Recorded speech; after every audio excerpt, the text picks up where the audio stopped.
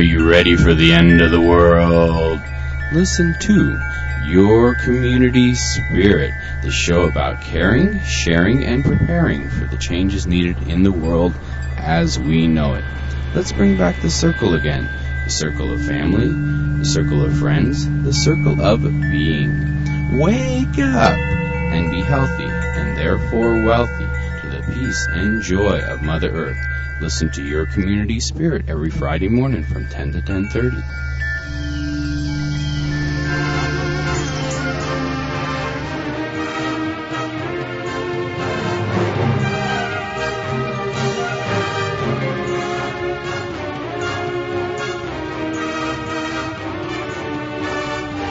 Are you ready for Your Community Spirit, the show about caring, sharing, and preparing? This is Orda Energy Mon. And this is Tree Song. And I only have one happening. One happening, eh? Yeah. People must have not been sending in their happenings.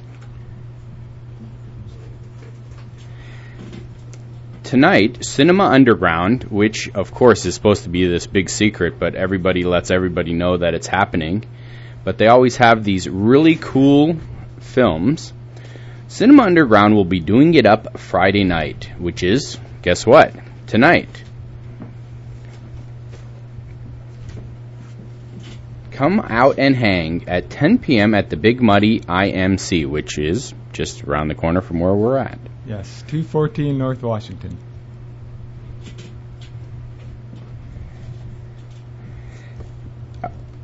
The two films will be Benjamin Smoke and F for Fake. Benjamin Smoke, there's been kind of, with Cinema Underground, they've been trying to show films on a regular basis.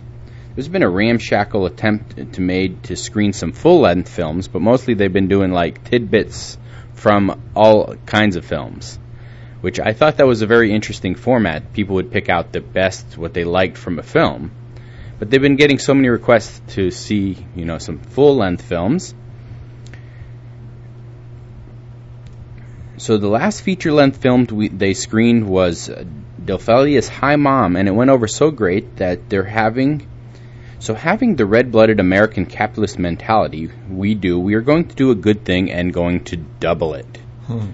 Two films back-to-back. The first is a film that we had a lot of positive feedback on when they did their musical documentary night, and a lot of people had no way of watching. So our first picture will be Jen Cohen's experimental portrait of Benjamin Smoke. And the next is flat out one of the coolest edited films of the 70s and a huge middle finger to high art world and the idea of an expert. It's the last film that he finished and is certainly better than those Paul Mason commercials. Orson Orwell's documentary essay, F for Fake. Okay, the time and the place again. 10 p.m. at Big Muddy Independent Media Center at 214 North Washington Street in Carbondale, Illinois.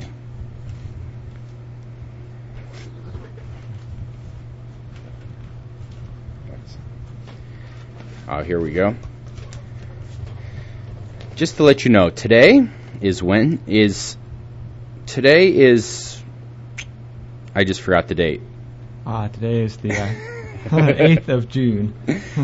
Today is Friday, the 8th of June, the 159th day of 2007. Yes. There are 206 days left of the year.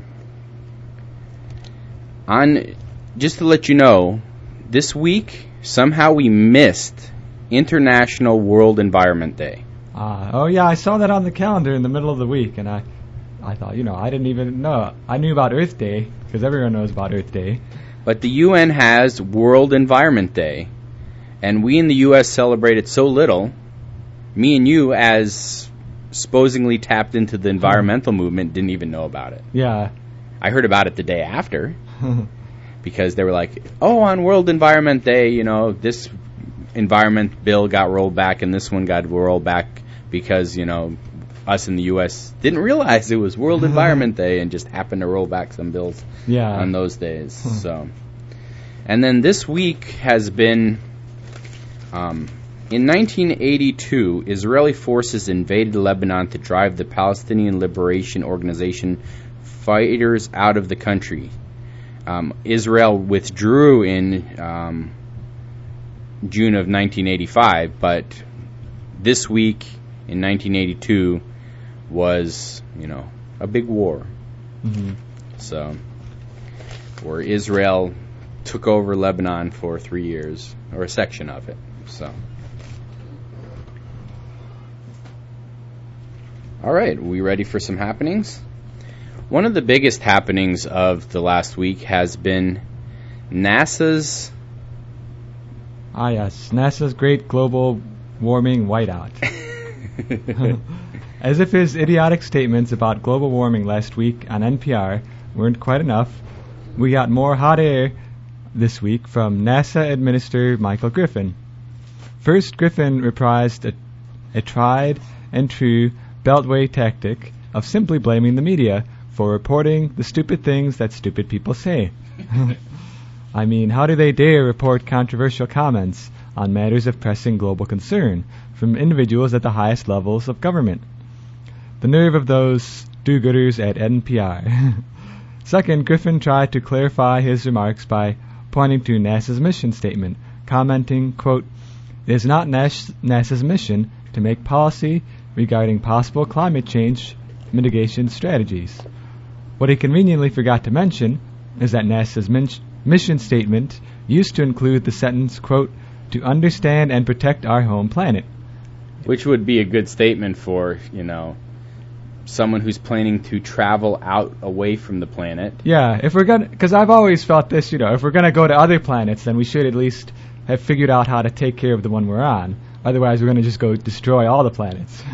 Hey, let's be kids and okay. Yeah, so the mission statement used to include the sentence, quote, "to understand and protect our home planet."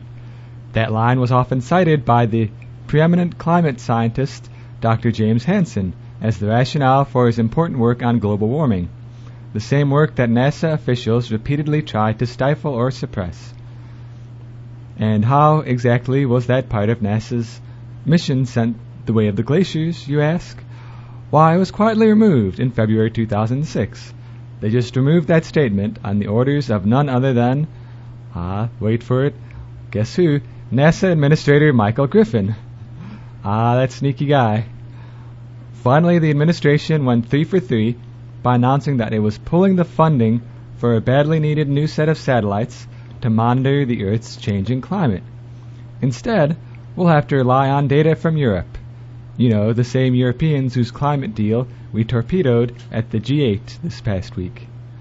Next thing you know, the EPA is going to justify itself by following Stephen Colbert's advice and removing the words environmental and protection from its name. EPA stands for Environmental Protection?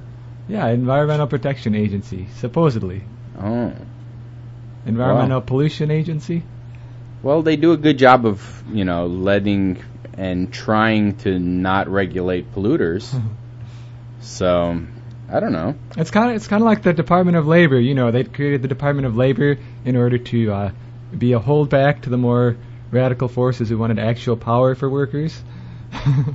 It's like that Environmental Protection Agency, something to say that they're doing something to prevent the radical environmentalists from having a voice. Well, that's like companies who have the word environmental in their name, and they're companies that spray for bugs. Yeah. That's very, very common, to be something environmental, with the word environment in it, and what they're doing is they're going and they're spraying chemicals for termites or, bugs on your houses or around your lawn or in your house, fumigating the inside of your house. And the word environment is always in the name of the company. Yeah. I just realized that. Okay. Speaking of the G8 summit, which happened this last week, we're sorry, Angela. G8 participants report climate agreement highs and lows. We can't possibly do justice to the intricacies of this week's G8 summit in this little space. So brace yourself for some injustice. German Chancellor Angela Merkel wants the G8 to agree to cut greenhouse gases emissions 50% below 1990 levels by the year 2050. U.S. President George Bush just really doesn't dig that plan and wants to involve China and India in a vaguely defined long-term solution. Bush and Merkel met, after which media around the world reported that her climate hopes were dashed. Quote, "There are a few areas here and there we continue to work on," she said. Today, a glimmer of hope surfaced after Bush met with Tony Blair. The outgoing British Prime Minister emerged from that chat saying he hoped the G8 would agree to cuts on the order of 50%, without, using any actual numbers. Said Bush, "We are deadly earnest about getting something done. The U.S. will be actively involved, if not taking the lead, in post-Kyoto framework. The G8 will issue a final climate communique today." Today, yes. Straight to the source, New York Times, Houston Chronicle, Associated Press, The Times, the 7th of June, 2007. So a long-term solution. I wonder if that's going to be like his long-term solution to the war on terror. And there's actually, interestingly enough, somewhere in here, let's see if I can find it, there is one about China starting to actually do something about climate change. Let's see. Yeah. Sounds familiar, that one. Should we jump ahead to that? Let's keep climate change on the topic. Yes, climate change. Sounds familiar. China releases first climate plan, says economic concerns are key. China has released its first ever National Climate Change Plan, a 62-page document that pledges to improve energy efficiency, increase the use of renewables, develop drought-resistant crops, and expand emissions-absorbing forests. But the country's leaders emphasize that they don't want to sacrifice economic growth. Quote, "We must reconcile the need for development with the need for environmental protection," said Ma Kai, head of the National Development and Reform Commission. Quote, "In its course of modernization, China will not tread the traditional path of industrialization, featuring high consumption and high emissions." I have to stop there. China actually is building a new coal-powered power plant about every 2 weeks. So I guess that's the path they're not treading, but apparently are. Well, I mean, they are doing a lot more renewable energy than we are in the U.S., but at the same time, they are growing exponentially. So, they're trying to balance both of them. But actually having a plan is more than we do. More than we do. Yes. And they also say, in fact, we want to blaze a new path to industrialization. He also called on the world to, quote, "respect the developing countries' rights to develop," noting that industrialized countries have a, quote, "unshirkable responsibility to fix the problem they created." Some predict that China will overtake the U.S. this year in greenhouse gas emissions. But who will lead the way in shirking? Straight to the source, The Guardian, Reuters, 4th of June 2007. At least he pronounced it right. Bush announces climate plan. World squirms uncomfortably. Now, I said we didn't have a climate plan, so I'm going to read about how Bush says we have a plan, but we don't have a plan. Yeah.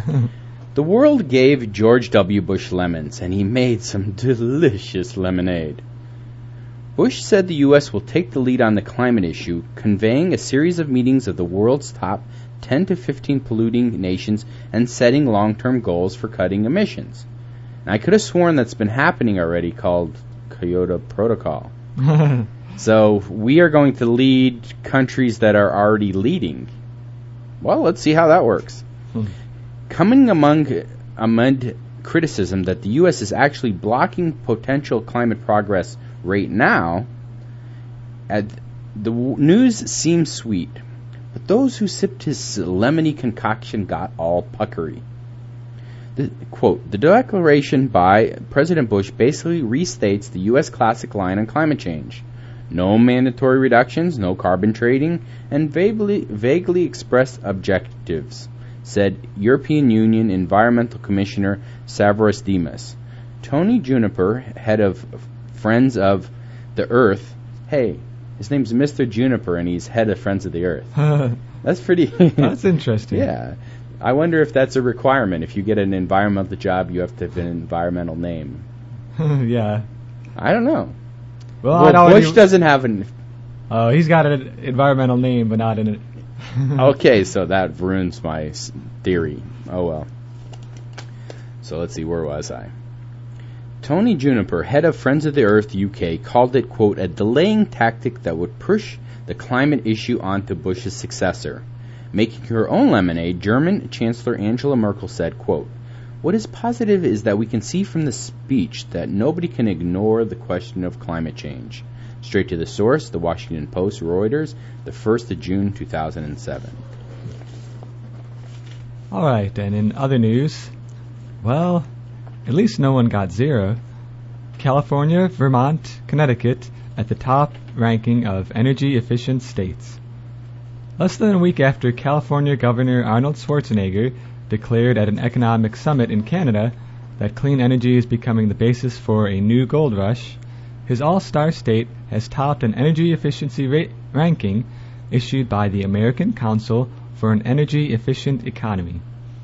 Looking at 8 factors, including transportation policies, building codes, spending on efficiency programs, and tax incentives, the ACEEE, also known for its Green Book ranking of vehicles, developed a 44-point scale on which California scored 33 points, tying with Vermont and Connecticut for first place.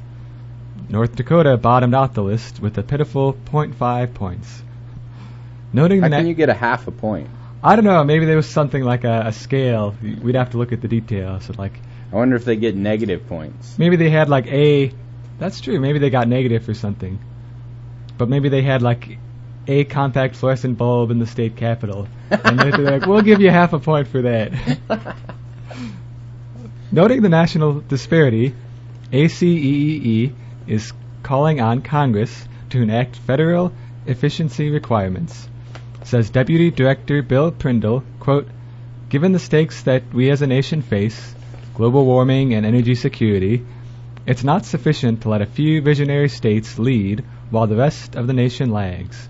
Straight to the source, the Vancouver Sun, 1st of June 2007. I wonder where Illinois is on that ranking. Maybe we can try to find that out for next week. We'll just have to go to that website. They have some really good, like literally if you want to see what the greenest car and the most fuel-efficient car, if you go to that website, which is, I think, just ACEEE.org, the American Council for Energy Efficient Economy. So, clean water is highly overrated. Who needs clean water anyway? Bush administration limits reach of the Clean Water Act. If you assumed that the Federal Clean Water Act should apply to all bodies of water in the U.S., well, you just made an ass out of you and me, because you assumed. You assume.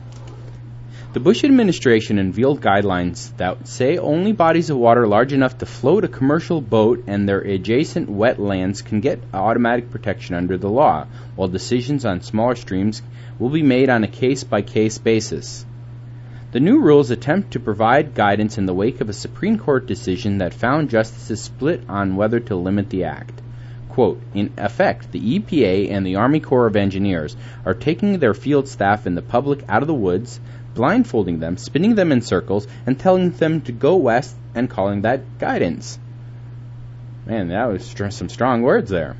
Says John Devine of the Natural Resources Defense Council. Democrats in Congress have introduced legislation that would clarify and again widen the scope of the law. So they're going to pass a bill that made it so it doesn't apply, and then they're going to pass another one to try to get it back. Yeah. Okay. They do funny things. But why have clear guidance when you can have arbitrary decision making? Straight to the source. Muddying the waters. Straight to the source, Planet Arc Reuters, the 6th of June, and the Associated Press, the San Francisco Chronicle, the 5th of June, 2007. All right, in other news, Glade Runners. No, that's not Blade Runners. Glade Runners. Florida Utilities Commission rejects the Everglades area coal plant. The Florida Utilities Commission voted unanimously this week to reject a proposal for building the nation's largest coal-burning power plant there. The $5.7 billion project, put forth by Florida Power and Light Company, was booted primarily on economic grounds. But since it would have been located near the Everglades and was all coaly, the opponents rejoiced. Quote, "The Public Service Commission today made the right decision for the environment, the right decision for the Everglades, and the right decision for Florida," said Governor Charlie Crist. Stephen Smith, head of the Southern Alliance for Clean Energy, said, quote, "It is time that FPL gets serious about investing in energy efficiency and clean energy, which will not threaten the future health and safety of their customers." Oh, Stephen, you wacky card. FPL protested that pollution controls would have made the facility, quote, "one of the cleanest coal plants in the nation." As if that's saying much. It has 5 days to ask the Commission to reconsider, and 30 days to appeal the state Supreme Court. Straight to the source, South Florida Sun Sentinel, the Palm Beach Post, 6th of June 2007. Reminds me of one of my favorite sayings, the only clean coal is unmined coal. Gets me in a lot of trouble around here sometimes, but I like that saying. Please don't beat him up after the show. Give me a good running start, you know. Can hemp dashboards be far behind? Union leader Ford call for green progress in Detroit. Could Big Auto actually be shifting gears? Speaking at a business conference in Michigan's car-free Mackinac Island, Ford Motor Company Chair Bill Ford Jr.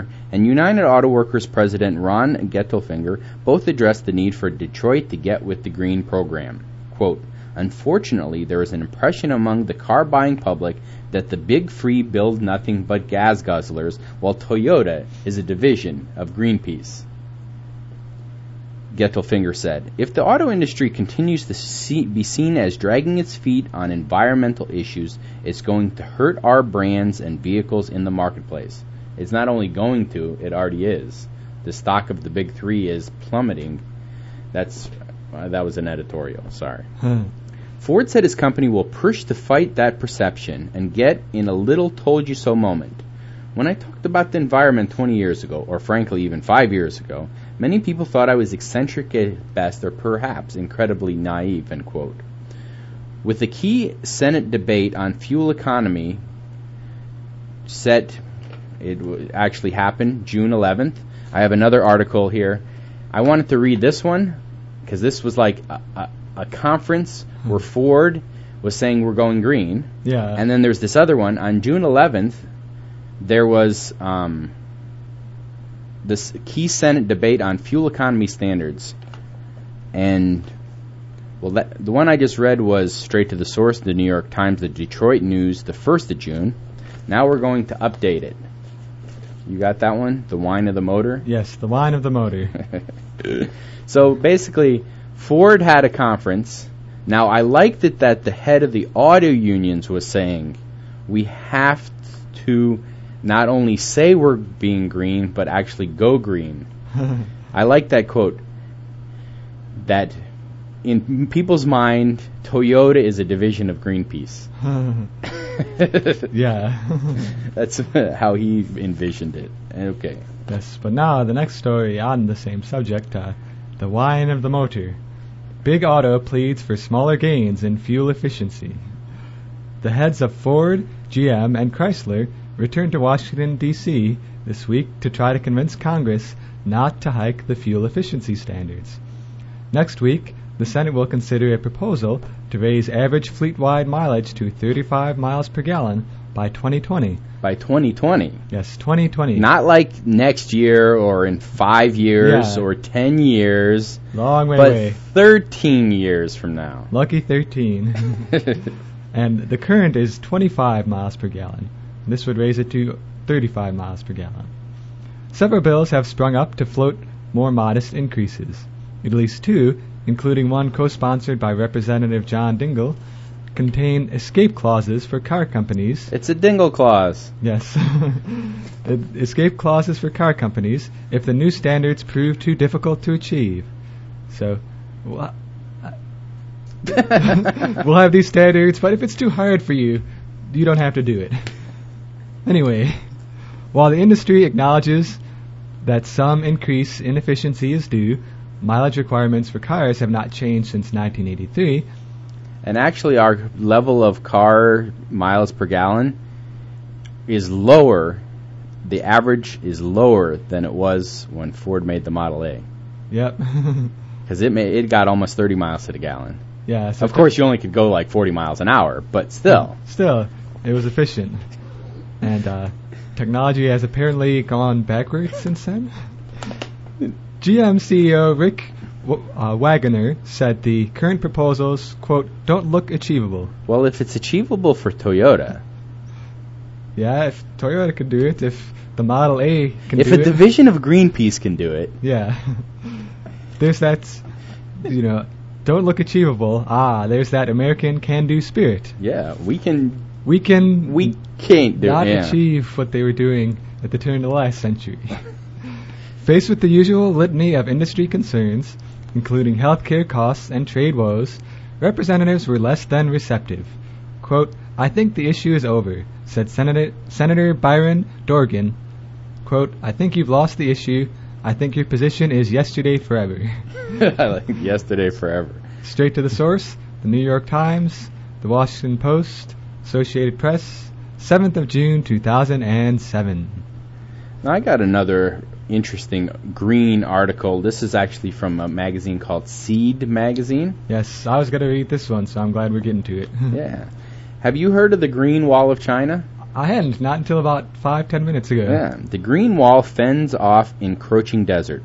What started out as that other Wall of China has finally come to fruition after a series of major setbacks. The Green Wall of China, as it's been dubbed, is in essence a living wall composed of trees, shrub, and grass that was built in Taipusi in Inner Mongolia to block off the Gobi Desert and to curb sandstones blowing over Northeast Asia into the United States. Officials also hope to tie it in with their renewed environmental push for the Beijing Olympic Games, which will be held in the summer of 2008. Quote, we are pretty confident it will be effective, Hu Chun, Inner Mongolia's vice director of forestry, told a group of journalists invited from Beijing.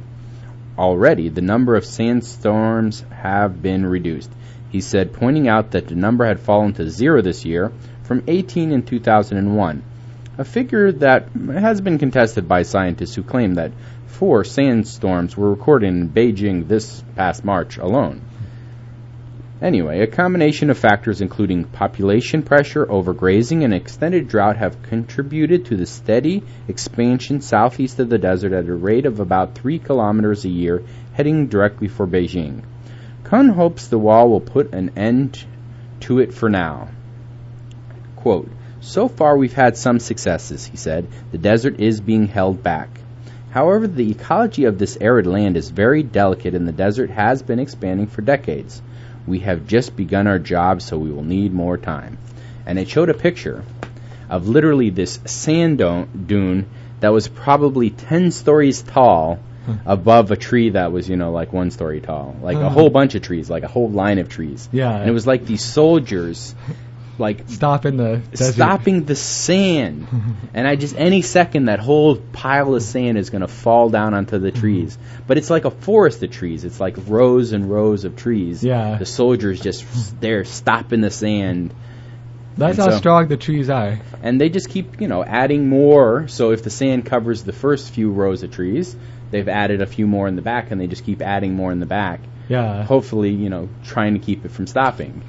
Yeah. So that's something a lot of people don't realize. I mean, you'd think it'd be basic, but there's a lot of knowledge, at least some knowledge now, about desertification being a problem around the globe in various areas. But people don't know that there are ways to stop it. Planting trees, for example. Well, desert is caused by people cutting down trees. Yeah, the desert got there because people cut down the trees. They developed, they over-farmed. They did bad things to the land. And if you apply green growing principles, then you can reclaim it. Nice. So again, don't forget the happening Cinema Underground tonight at the IMC. They will be showing 2 films, Benjamin Smoke and F for Fake. F for Fake is Orson Orwell's, I think it's his last documentary he made. That's what they say. So, have a good day. If you miss part of this show, we do have a website. We do. yourcommunityspirit.org. If you want happenings to happen because we announce it and more people show up, you have to email it to us. info@yourcommunityspirit.org. Or next week, I almost forgot to mention. Next week, I'm not going to be here because I'm going to the world's largest renewable energy and sustainable living fair. Sounds like fun. The 18th annual. They're expecting. Last year they had 18,500 people in a town of 300. Imagine where I live in Pomona. All of a sudden having, this year there'll probably be 20,000 people. Yeah. Just show up. Well, not just show up, but, come. Appear. to an event.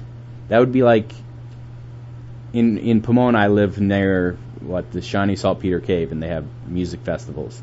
If 20,000 people showed up there, it would, take over the whole town. It would. That'd be a lot of people. So if you want more information about the Renewable Energy Fair, or, that's me, if you would like to catch a ride, my number is 618-893-1717.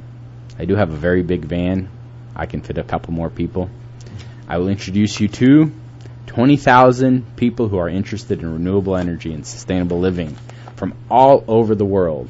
I sold something to someone from Jamaica last year, from 3 countries in Africa, from someone from Italy, and then, of course, that weird state all its own, Chicago.